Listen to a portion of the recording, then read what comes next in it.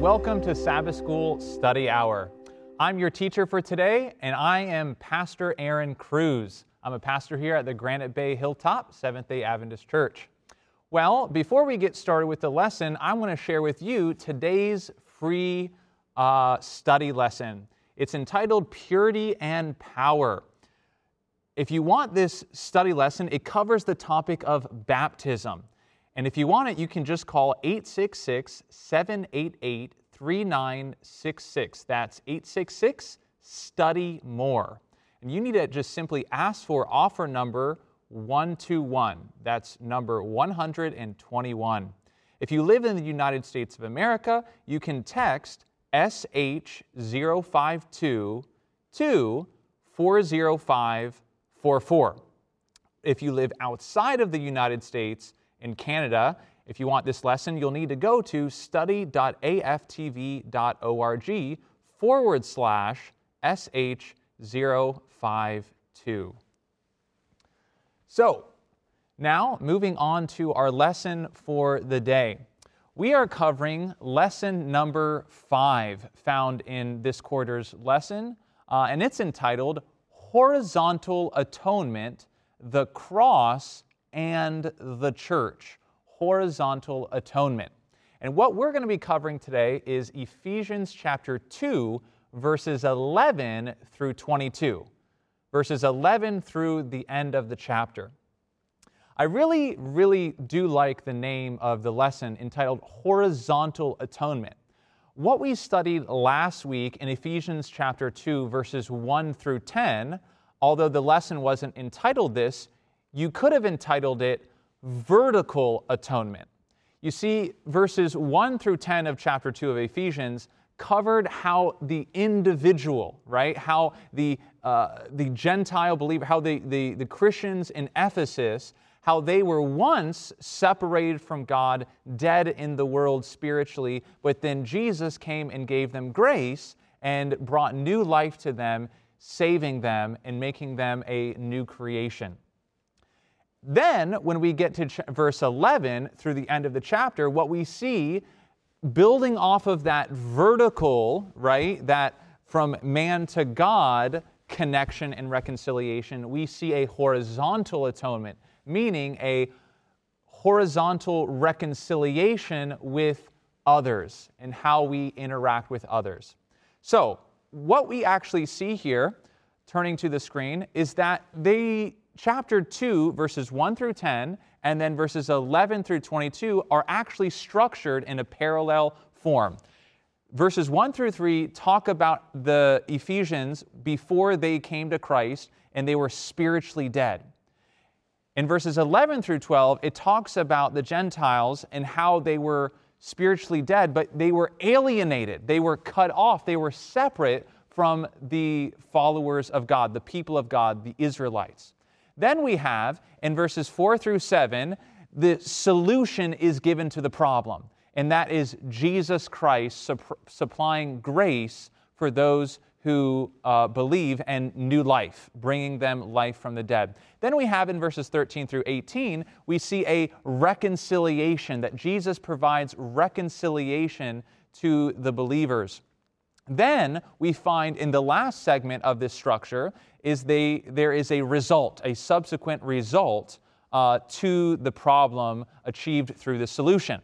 In verses 8 through 10, the result is that they are new creatures. They are created for good works, right? Which God foreordained that they should do. And then in verses 19 through 22, we see there is this fellowship that all believers have in common, whether they are Jew, Gentile, Greek, male, female, all become one and are part of this new family of God and are built up into this new temple. We see three main analogies that are given in this section. We have a new person, which God promises that these believers will become, right? Formerly, they were two groups, Jew and Gentile, but then God, through the cross, creates a new person. Then there is a new family, a new household. We all become members of this new household, this new family of God. And then the last analogy that's given in this section is that all of God's people become a living temple, a dwelling place for God. Paul here, writing to the Ephesians in his letter, really likes to give different analogies about the Christian experience. A body, part of the body of Christ, right? A temple of God, the armor of God, which we will get to in chapter 6. But in this short section, these are the three focal points that Paul uses as an illustration of this new community of believers. So let's go ahead and dive into the text, starting with verse 11. Paul writes, "Therefore remember that you, once Gentiles in the flesh, who are called uncircumcision by what is called the circumcision made in the flesh by hands." Okay, let's break this down here for a moment. What we see here is that Paul is saying, hey, look, you guys are Gentiles, meaning you are not ethnically, by birth, Jews, Israelites, right? And those who were born into the Israelite faith, into an Israelite family, a Jewish family, they looked down upon you, right? They called you the uncircumcision, the people who lived in the other nations. You were Gentiles, right? What we see Paul set up here is that there was this hostility, right? There was this name calling, right? The Jews would look at the Gentiles and say, oh, you are the uncircumcised. You don't have the sign of the covenant. You don't have that identity of a child of God.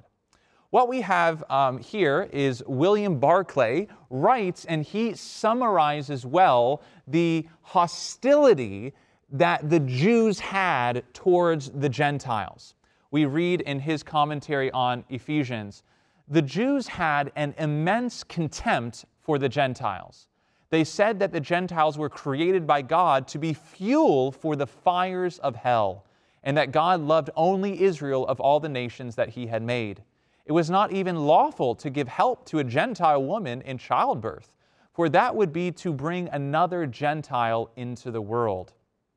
The barrier between Jews and Gentiles was absolute. If a Jew married a Gentile, the funeral of that Jew was carried out.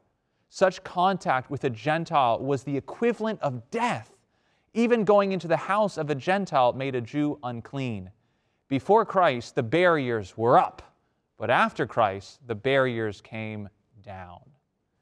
This is the condition of the Jews' viewpoint, perspective on the Gentiles, right? Not a pretty picture. I don't think you would like to be treated as if you were a nobody, right? But this is what the Gentiles were viewed as. Then Paul gets to verse 12, where we read that at that time you were without Christ, being aliens from the commonwealth of Israel and strangers from the covenants of promise, having no hope and without God in the world.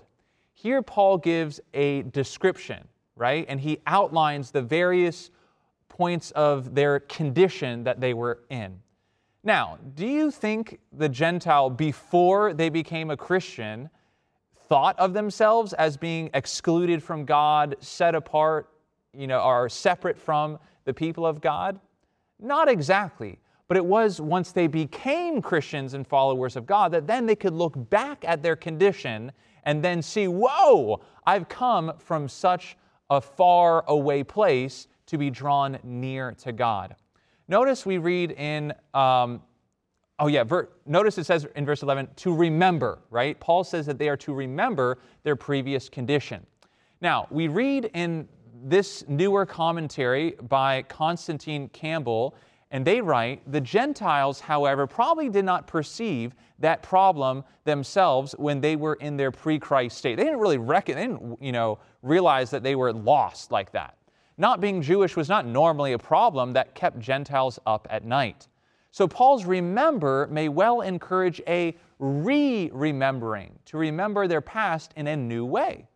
Now that they are in Christ, these believers are able to reflect back on their previous existence with new eyes. And they are only able to grasp the privileges of their new status in Christ by first appreciating how far from those privileges they once stood.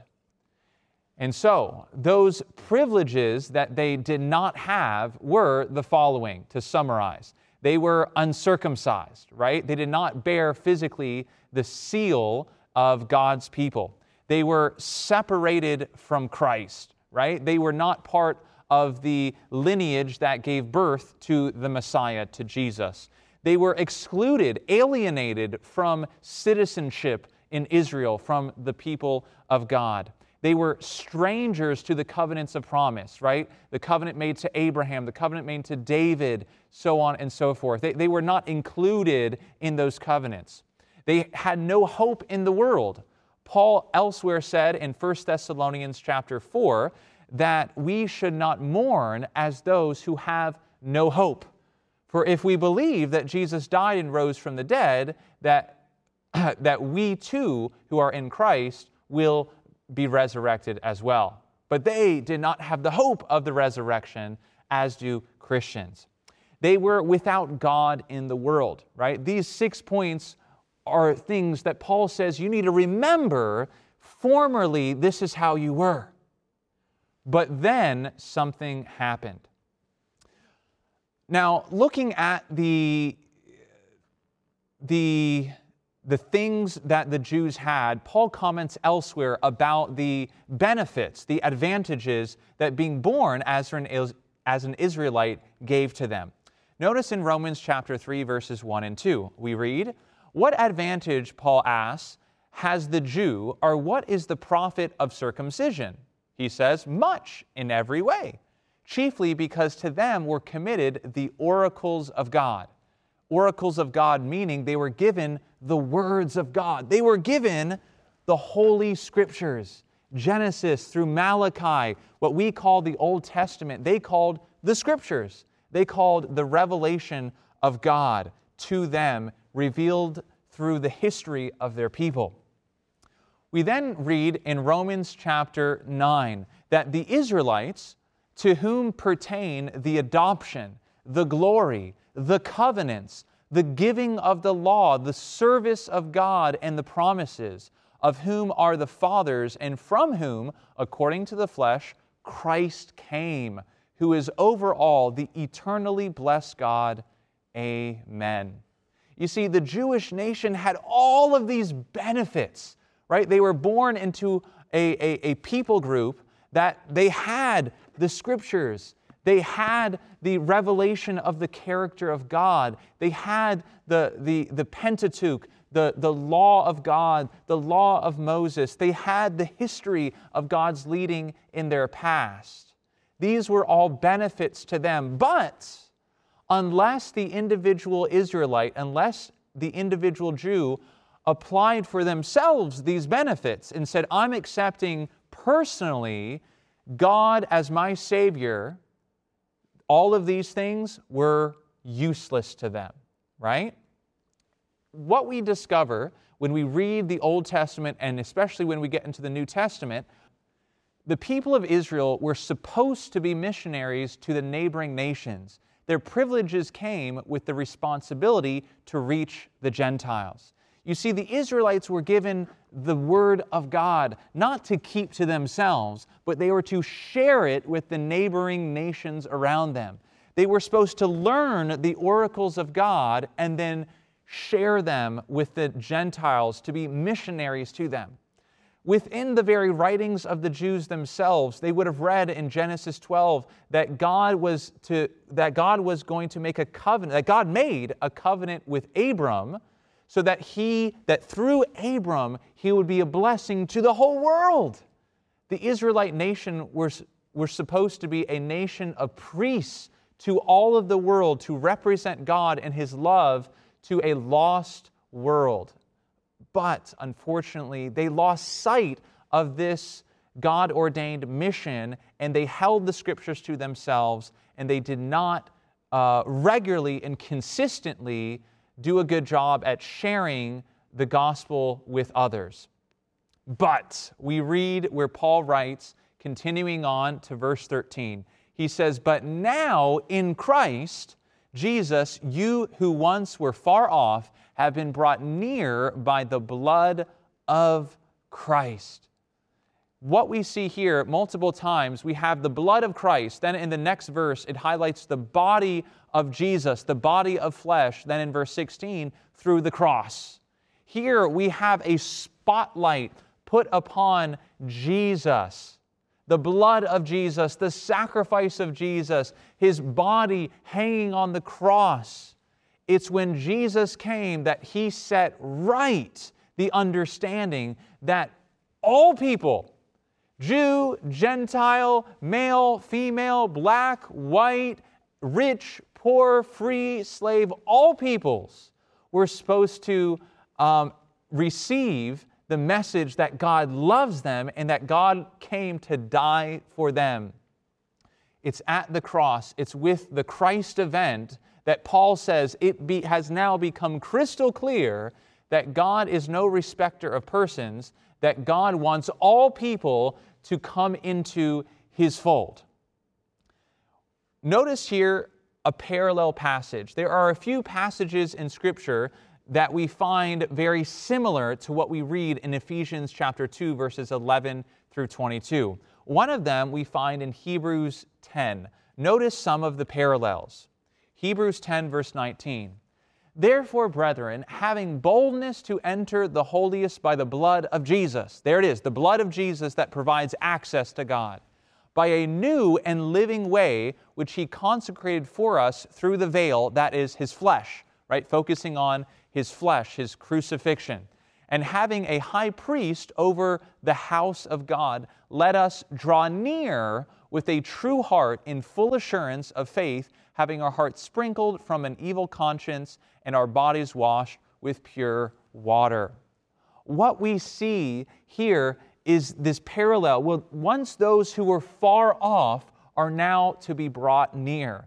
In this section, we see this as a consistent pattern, right? He talks about those who were far off from Christ, who are now brought near, right? There is a parallel that we see between who they once were then, formerly, once were alienated from God and His people, but now you've been brought near, right? This is what we read throughout this passage. This is a reminder to us today that we are to remember, as Paul encouraged the Ephesian church, we are to remember that we used to be far away from God. We used to be alienated from Him. But now, after we have accepted Jesus into our life, we are brought near, right? We should spend time thinking in our own lives about what we used to be like, and now the privileges and the responsibility that we have now that we have given ourselves to Jesus and receive the salvation that was provided as a free gift of grace, accessed through those who believe. Now, let's continue on with Ephesians 2, verses 14 and onward. Paul writes, "For He Himself is our peace, who has made both one and has broken down the middle wall of separation, having abolished in His flesh the enmity, that is, the law of commandments contained in ordinances, so as to create in Himself one new man from the two, thus making peace." Now, we'll come back to in a moment the law of commandments contained in ordinances, but what I want you to see looking at this passage, I focused here on the words peace and being made one, right? Notice again the text, made both one new man from the two. And then the next verse, and that He might reconcile them both to God in one body through the cross, thereby putting to death the enmity. And He came and preached peace to you who were far off and to those who were near. For through Him we both have access by one Spirit to the Father. So over and over and over again, we see that God says where formerly there were two groups of people, the chosen people of God, the Israelites, and the surrounding nations. The Jews were supposed to be missionaries reaching out to the Gentiles, the nations around them, but they ultimately failed in doing this. But Jesus came as the ultimate missionary, and He made clear the true purpose of Israel, and it was to bring near to God those who were far away. And to create out of what once was two groups of people, Paul says that there is now one person. There is a new creation of people, right? Not Jew or Gentile, free or slave. Paul, notice what he says in Galatians chapter 3, echoing this same sentiment. In verse 26, we read, "For you are all sons of God through faith in Christ Jesus. For as many of you as were baptized into Christ have put on Christ. There is neither Jew nor Greek, there is neither slave nor free, there is neither male nor female, for you are all one in Christ Jesus. And if you are Christ, then you are Abraham's seed and heirs according to the promise." Paul, in a beautiful passage, very commonly quoted within Christianity, he's saying, look, if you belong to Jesus, there is no hierarchy. There is no person who is greater than anyone else. It doesn't matter your sex, male, female. It doesn't matter your economic status, rich or poor. It doesn't matter your ethnic heritage, Jew or Gentile. In Christ, if you give yourself to Jesus, you are part of the body of believers. Furthermore, notice in verse 29, if you are Christ, then you are Abraham's seed and heirs according to the promise. You become part of the people of Israel. All of those who were once far off, alienated from the covenants of God, become members of the household of God and have access to all of those covenants by simply believing in Jesus. Amen. Now, I focused and I highlighted in these previous verses the word peace, right? 3 times, if you look, once in verse 13, once in verse 14, and once in verse 17, peace, peace, peace. He is our peace, making peace. He preached peace to you who were far off, that would be the Gentiles, and to those who were near, that would be the Israelites. The Israelites still needed to have peace preached to them, and they needed to accept Jesus for themselves, not relying upon their ethnic heritage. But I love the emphasis here on peace, peace, peace, especially verse 13, which says that Jesus, He is our peace. Not only does Jesus bring peace, not only does He offer peace, but Jesus Himself is peace.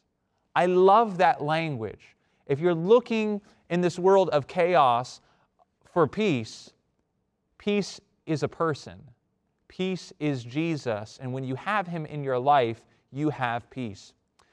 Paul likely found this language of Jesus being our peace echoed in the prophecy of the Messiah in Isaiah chapter 9, verses 6 and 7, where we read, "For unto us a child is born, unto us a son is given, and the government will be upon His shoulder, and His name will be called Wonderful, Counselor, Mighty God, Everlasting Father, Prince of Peace." Amen.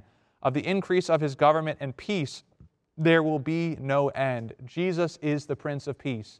And for all of those who are followers of the Prince of Peace, all of those who are citizens of the kingdom of the Prince of Peace, they become peacemakers themselves. Those who accept the peace of God will see that peace being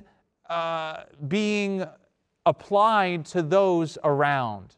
Notice what Jesus says in Matthew chapter 5, verse 9 in the Beatitudes. He says, "Blessed are the peacemakers, for they shall be called sons of God." Right? Jesus came to make peace with the world, and those who accept Jesus are to, through the peace given them, are to make peace with those around them. And this is the focus that Paul is saying. Look, Jesus made peace with us. There is vertical atonement. Now there needs to be horizontal atonement. Go and make peace with others. Go and be reconciled. Now, notice in verse 17, he came and preached peace to you who were afar off and to those who were near. This language Paul gets from Isaiah 57, verse 19, where we read, Isaiah prophesies, "Peace, peace to him who is far off, and to him who is near, says the Lord, and I will heal him." Right? There's very little you can say that is new sometimes in the New Testament. But the authors, Paul, Jesus himself, are always referring back to what we call the Old Testament, but what they would have simply called the Scriptures, the oracles of God, noticing that, hey, all of these things were already prophesied back in the day. Now, when we look closer at Isaiah 57, verse 19, if we back up a few verses, we get to verse 15, and we see what qualifies someone to be part of this kingdom of peace. Notice in Isaiah 57, verse 15, we read, "I dwell in the high and holy place with him who has a contrite and humble spirit, to revive the spirit of the humble and to revive the heart of the contrite ones." This is what qualifies someone to be part of the Israel of God. This is what qualifies someone. This is the evidence that someone is ready to accept Jesus as their Savior. If they have a contrite, a repentant, a humble heart. Are you willing to humble yourself before Jesus as Jesus humbled himself to save you? These are the people that Jesus is looking for, not those who are hyper intelligent, not those who are super rich. All that God is looking for is a heart, a spirit that's willing to learn, willing to listen, and willing to surrender itself to Jesus. Amen? Now, in what ways did Jesus, when he came, bring peace? In what ways did he tear down the prejudices that existed amongst many of God's people? John Fowler, writing in a commentary on the book of Ephesians, I really like how he begins how Jesus made peace. Notice, he writes, "Consider how Jesus destroyed some of those walls in his life, teachings, and death. The story begins even before his birth. Observe his genealogy. Fond of preserving their pedigrees, the Jews set great value on purity of lineage. A priest was expected to produce a pure pedigree back to Aaron, his wife to at least 5 generations. To such a pedigree-conscious people, Matthew's gospel gives the genealogy of Jesus that proclaims the Savior to be not a parochial Messiah, that means a local Messiah, but a universal Redeemer, whose mission is to restore the original design of the Creator. Matthew mentions in his genealogy 4 names in the ancestry of Jesus. Bathsheba, a Hittite, not a Jew by birth. Ruth, a Moabite, not a Jew by birth. Tamar and Rahab, Canaanites. Many of the Canaanites warred against the Israelites. All women, all Gentiles, all sinners. Bethlehem's crib affirms that in biblical anthropology there shall be no male or female, no Jew or Gentile, but only God's children. Amen? That is such a beautiful thought, that even in the genealogy of Jesus, right? Sometimes you may think, oh, your heritage, you came from this family, and this is a pure family, and there's no skeletons in their closet, there's no, sketchiness in their past history. But no, Jesus came through a lineage that's speckled with sketchiness, right? You have Rahab, Tamar, Bathsheba, Ruth, right? These various people were not part by birth of the Israelite nation. These people, Jesus says, can still be redeemed. And when Jesus came and began and he grew up and he began his ministry, what do we see Jesus doing? We see him preaching to the Jews, yes, but we see him also preaching to the Gentiles. Jesus was no respecter of person. He went and he mingled with sinners. He ate with the Gentiles. He healed all who were willing to come to him and recognize in him that he was the Son of God, the Messiah.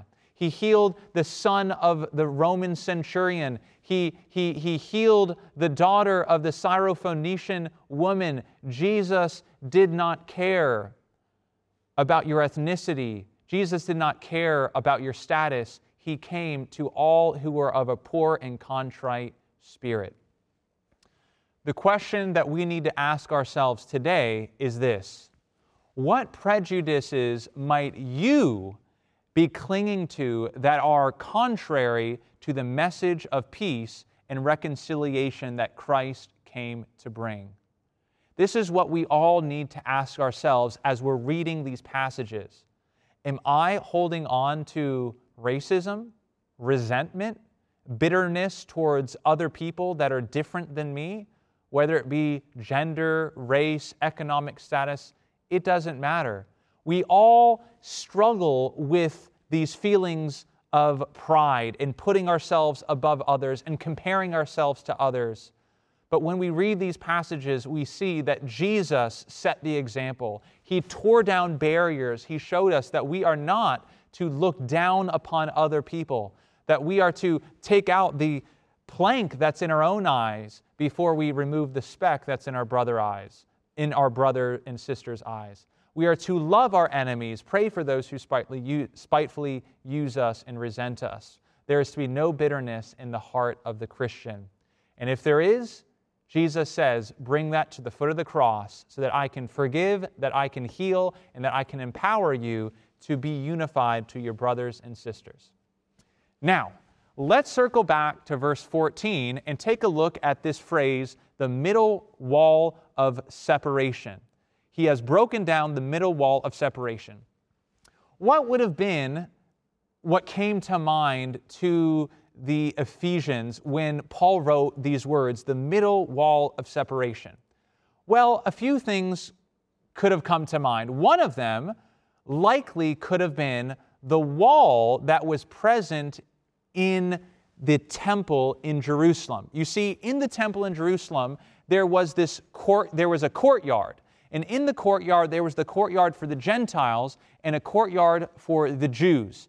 And there was a sign that was posted, and it was written in Greek and Latin to make sure that the Gentiles could read it. And it said there was a wall of partition there with a sign that said, by the way, archaeologists had discovered one of these signs in 1871. Archaeologists discovered the writing here in Greek of what Josephus had previously written centuries earlier. And you probably, unless you know Greek, don't know what this says. So here I will provide the English translation. Here is the temple warning inscription. Let no one of any other nation, that is a Gentile, come within the fence and barrier around the holy place, that is within the courtyard that belonged to the Jews. Whoever will be taken doing so will himself be responsible for the fact that his death will ensue. Whoa! Talk about a wall of separation.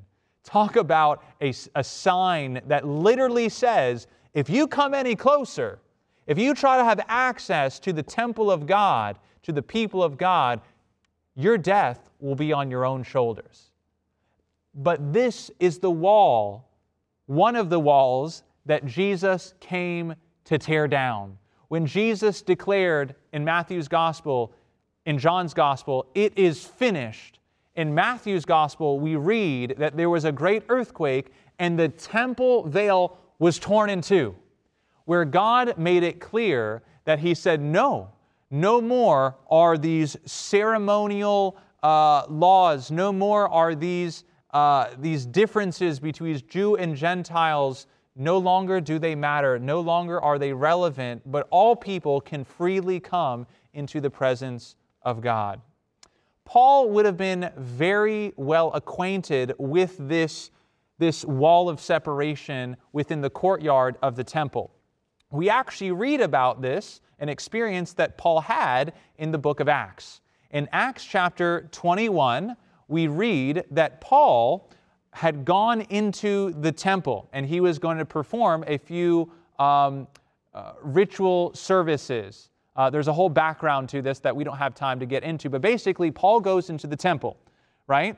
So then we read in verse 27 and 28, "Now when 7 days were almost ended, the Jews from Asia, seeing him in the temple, stirred up the whole crowd and laid hands on him, crying out, 'Men of Israel, help! This is the man,'" speaking of Paul, "'who teaches all men everywhere against the people the law in this place. And furthermore, he also brought Greeks, Gentiles, into the temple and has defiled this holy place.' For they had and this is the reason that is given for why they thought that he was bringing a Gentile in, for they had previously seen Trophimus, the Ephesian, with him in the city, whom they supposed," right, not actual matter of fact, but they supposed that Paul had brought into the temple. "And all the city was disturbed, and the people ran together, seized Paul, and dragged him out of the temple, and immediately the doors were shut, now as they were seeking to kill him." You see, Paul knew firsthand of the hostility of the Jews toward the Gentiles, right? That even those who thought that Paul had brought in a Gentile, which is quite interesting, they thought he brought in a Gentile from Ephesus. Did you notice that?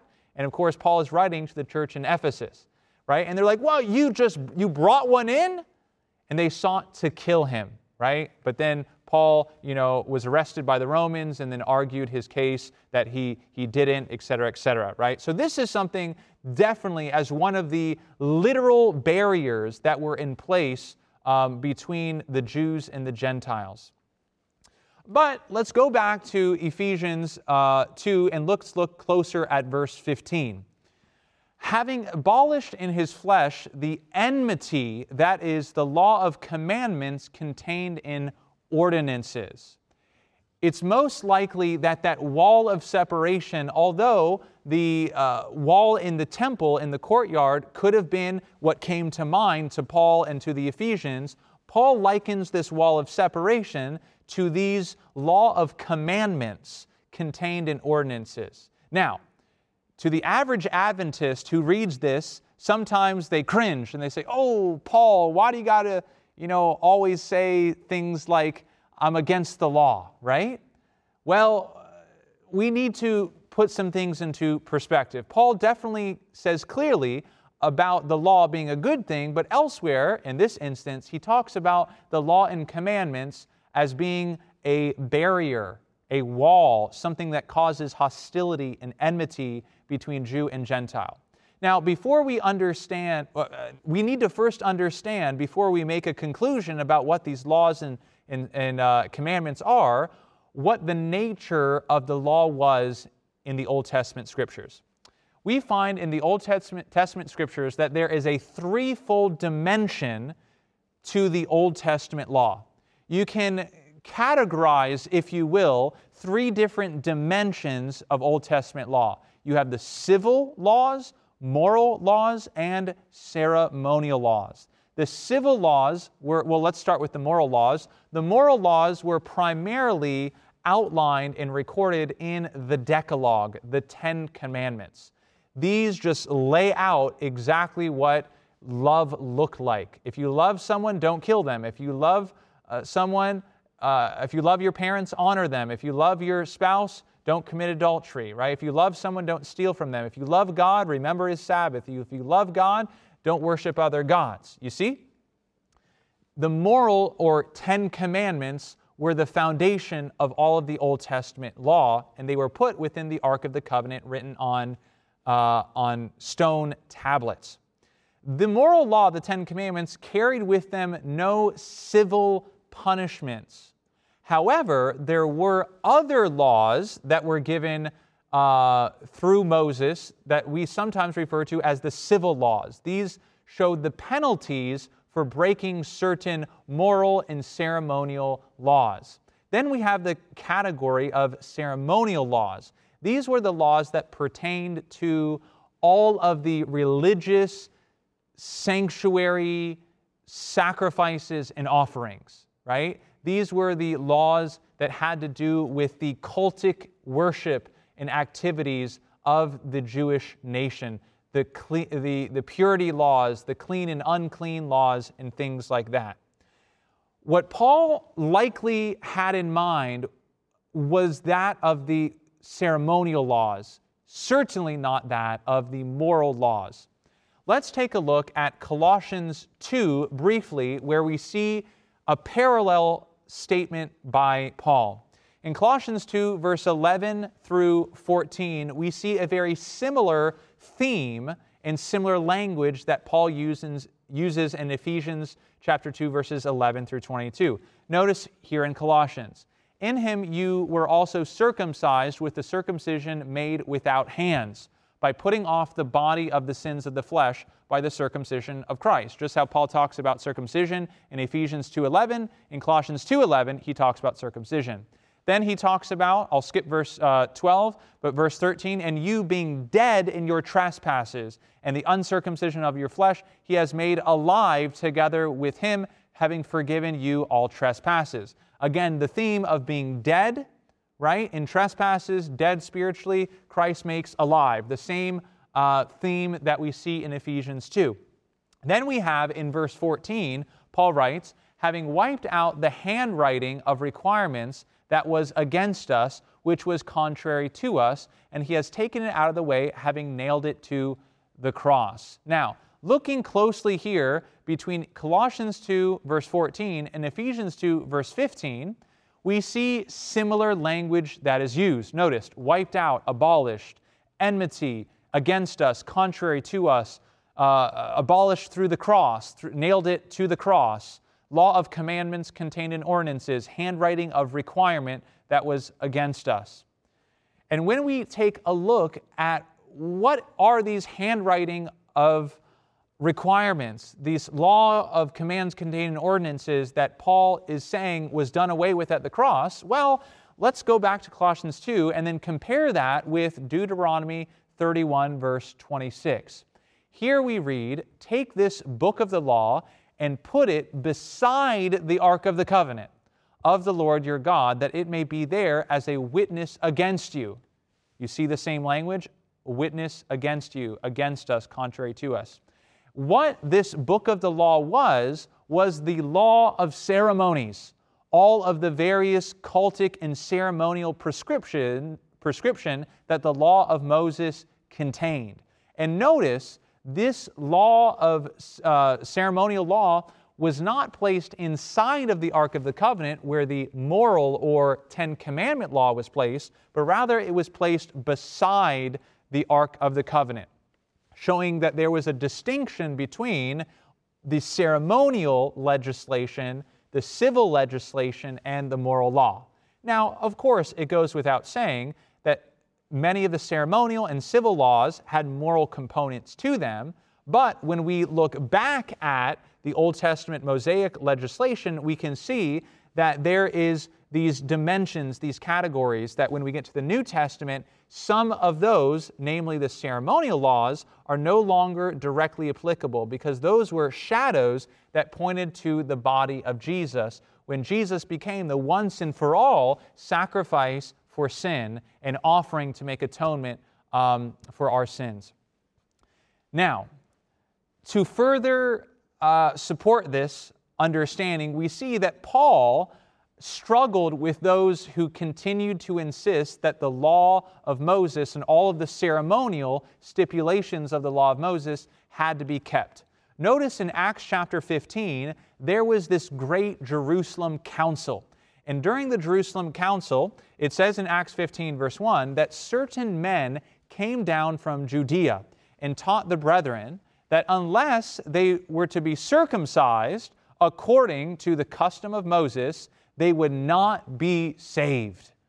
Then, a few verses later, right? A sect of the Pharisees who were also Christian. They said it is necessary to circumcise all of these new Gentile believers who have become Christians and to command them to keep the law of Moses.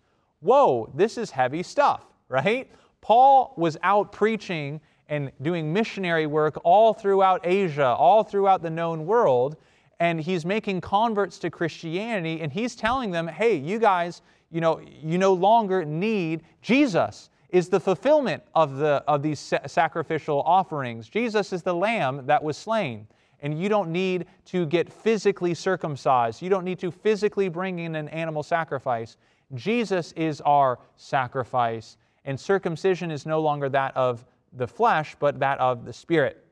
Now notice a few verses later, we read that Peter responds and he shares his testimony about how God led in his life and led him to preach to a group of Romans, a bunch of Gentiles, the gospel, and that the Holy Spirit came upon them who were not circumcised. And then Peter says in verse 10 of Acts 15, he says, now therefore, why do you test God by putting a yoke on the neck of the disciples, which neither our fathers nor we were able to bear? Right? So Peter says, hey, look, all of those ceremonial clean and unclean ceremonial rites and purification ceremonies and animal sacrifices, he's like, over time, those actually became a yoke, a burden that our people were not actually keeping in the best way throughout time. Furthermore, those ceremonial laws had added to them all kinds of traditional laws that the Pharisees, the ultra-right conservatives, had added to the law of God. They added unbiblical extra requirements, which became this added yoke and burden for the people. But Paul teaches clearly elsewhere in Romans chapter 2 that circumcision physically or uncircumcision don't matter, but what really matters is the circumcision of the heart. Notice what he says in Romans 2, verse 27. And will not the physically uncircumcised, that would be the Gentile, if he fulfills the law, judge you who, even with your written code and circumcision, are a transgressor of the law? For he is not a Jew who is one outwardly, nor is circumcision that which is outward in the flesh. But he is a Jew who is one, where? Inwardly. And circumcision is that of the heart, in the spirit, not in the letter, whose praise is not from men, but from God. Paul made it clear that, look, you can be circumcised or you can be uncircumcised. That no longer is relevant. That was used and it had a legitimate purpose during the Old Covenant era. But now that the ceremonial law has been done away with, it doesn't matter the physical circumcision. Rather, what matters is that your heart is circumcised, meaning that you have a humble spirit and a contrite heart, willing to follow God and obey Him. Notice what Paul says elsewhere in 1 Corinthians chapter 7. We'll look at just verse 19. He says, well, look at verse 18. Was anyone called while circumcised? Let him not become uncircumcised. Was anyone called while uncircumcised? Let him not be circumcised. Circumcision is nothing, uncircumcision is nothing, but what really matters is keeping the commandments of God. Here, Paul makes a clear distinction between the ceremonial legislation found in the Mosaic covenant and the moral commands found within that covenant. He says keeping the commandments of God, the moral law, is what needs to be the focus of the Christian, not the ceremonial and cultic rituals that are no longer directly applicable to God's people to keep literally. Notice what we read here in a few commentaries. Not only do Adventists understand this distinction of the law and the commandments that Paul is talking about that were nullified in Ephesians chapter 2, verse 15, but even evangelical other Christian authors recognize this distinction. Notice what we read in Frank Thielman's commentary in his Baker exegetical commentary on Ephesians. The Paul of Ephesians did not think that Christ had set aside the need for commandments within Christianity, nor did he think the Mosaic law had been nullified, if that word is taken to mean that the Mosaic law is no longer useful for believers. His usage of a command from the Decalogue in his ethical instruction in Ephesians, in chapter 6, is enough to demonstrate this. Notice what we see. In the book of Ephesians itself, Paul quotes from the fifth commandment. In chapter 6, verses 1 through 3, he says, "Honor your parents." He directly quotes from the fifth commandment. Then we see him, although not quoting directly from the Ten Commandments, he makes it clear that commandment 7 is still intact. We shall not commit adultery, we shouldn't steal, we shouldn't lie, and we shouldn't covet. Paul clearly did not do away with the moral precepts that belonged in the Mosaic legislation. Notice another quotation we read from Clinton Arnold. He says, "The elements of the Mosaic covenant that functioned as a barrier to the Gentiles have now been removed. Because the Mosaic covenant is no longer in force, these are no longer an obstacle." But then he adds, "We must be careful, however, not to go too far and assume that the moral content of the Mosaic Code is now irrelevant." Then we have Brian Chappell, who writes, commenting on this verse, "The commandments referred to here with regulations are not the moral law, the Ten Commandments, but the rites of ceremony and sacrifice that made the Jews come near to the temple. When Christ offered his flesh up upon the cross, he made irrelevant for religious distinction all the ceremonies and distinctions of the flesh that separated Jew from Gentile, that made some holy and some unclean, that created hostility between the privileged and the ostracized." And then one more quotation here from the author of the quarterly itself on Tuesday's lesson. He says, "The law in Ephesians 2:14 and 15 is either the ceremonial aspects of the law that divided Jews from Gentiles, represented in Paul's complex phrase, the law of commandments expressed in ordinances, or," he adds, "it is the whole Old Testament system of law as it had come to be interpreted, augmented, and misused as a wedge to distance Jews from Gentiles." Either one of these two would prove to be true. In the ceremonial law, there was legislation that to a large extent sort of put the Gentiles there. Not permanently, but they were to be integrated at a more slow pace into the people of God. However, the Jews had so distorted and used these kinds of ceremonial laws to exclude and go so far as becoming really a racist nation looking down upon those outside. Okay, now that that section has been covered and the remainder of our time, we're going to look at the rest of the verses 19 through 22. Paul continues on, "Now therefore you are no longer strangers and foreigners, but fellow citizens with the saints and members of the household of God." Paul says, you were once not part of the people of God. You were once outside of the house of God, but now you are citizens. You see, there is no, new group. There is a new group, right? But the Gentiles become included into the citizenship of Israel. The Gentiles become included to be part of the family of God. No longer strangers, no longer foreigners. What we read, continuing on in verse 20, Paul says, having been built on the foundation of the apostles and prophets.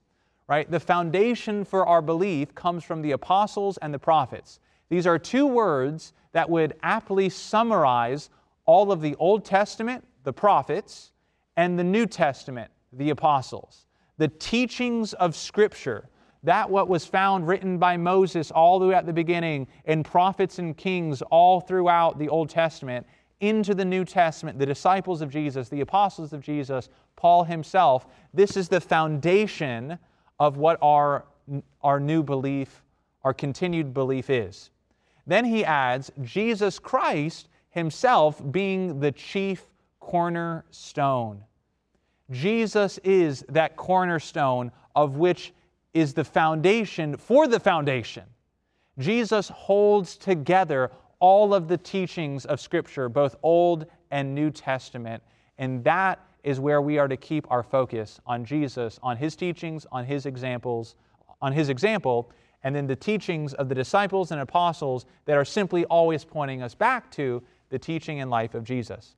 Then in verse 21, Paul says, in whom the whole building, being fitted together, grows into a holy temple in the Lord. Those Gentiles that were previously excluded from access to the temple, who upon pain of death could not enter into the temple precincts. Now, Paul says, you are a temple of God.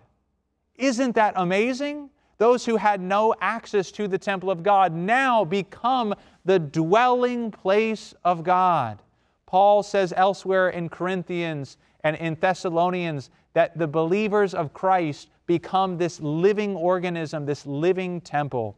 Then in our last verse, verse 22, he says, in whom you also are being built together for a dwelling place of God in the Spirit. God wants to dwell inside of you. When the Holy Spirit comes, He doesn't look on the exterior of people. Oh, that person's too big, that person's too small, that person's too pale, that person's too dark, that person's too whatever. When the Holy Spirit comes and He knocks on the door, what the Holy Spirit is looking for, who Jesus is looking for, are those who are of a contrite heart and a humble spirit. Those who say, Jesus, I am a lost sinner. I am in need of a Savior. I am in need of grace. Nothing good can I do on my own. Nothing good do I bring to you, but simply to the cross I cling. Those are the people that Jesus is looking for. And once you become those people, it changes the way that you treat other people. And so again, circling back to the name of this, the title of this lesson, Horizontal Atonement. Once we've made peace with God, Paul tells us we need to make peace with others. So hopefully you've learned some new things this lesson, and I pray that you take what you've learned and apply it to your own life and share it with other people. God bless. Don't forget to request today's life-changing free resource. Not only can you receive this free gift in the mail, you can download a digital copy straight to your computer or mobile device. To get your digital copy of today's free gift, simply text the keyword on your screen to 40544 or visit the web address shown on your screen. And be sure to select the digital download option on the request page. It's now easier than ever for you to study God's Word with amazing facts, wherever and whenever you want. And most important, to share it with others.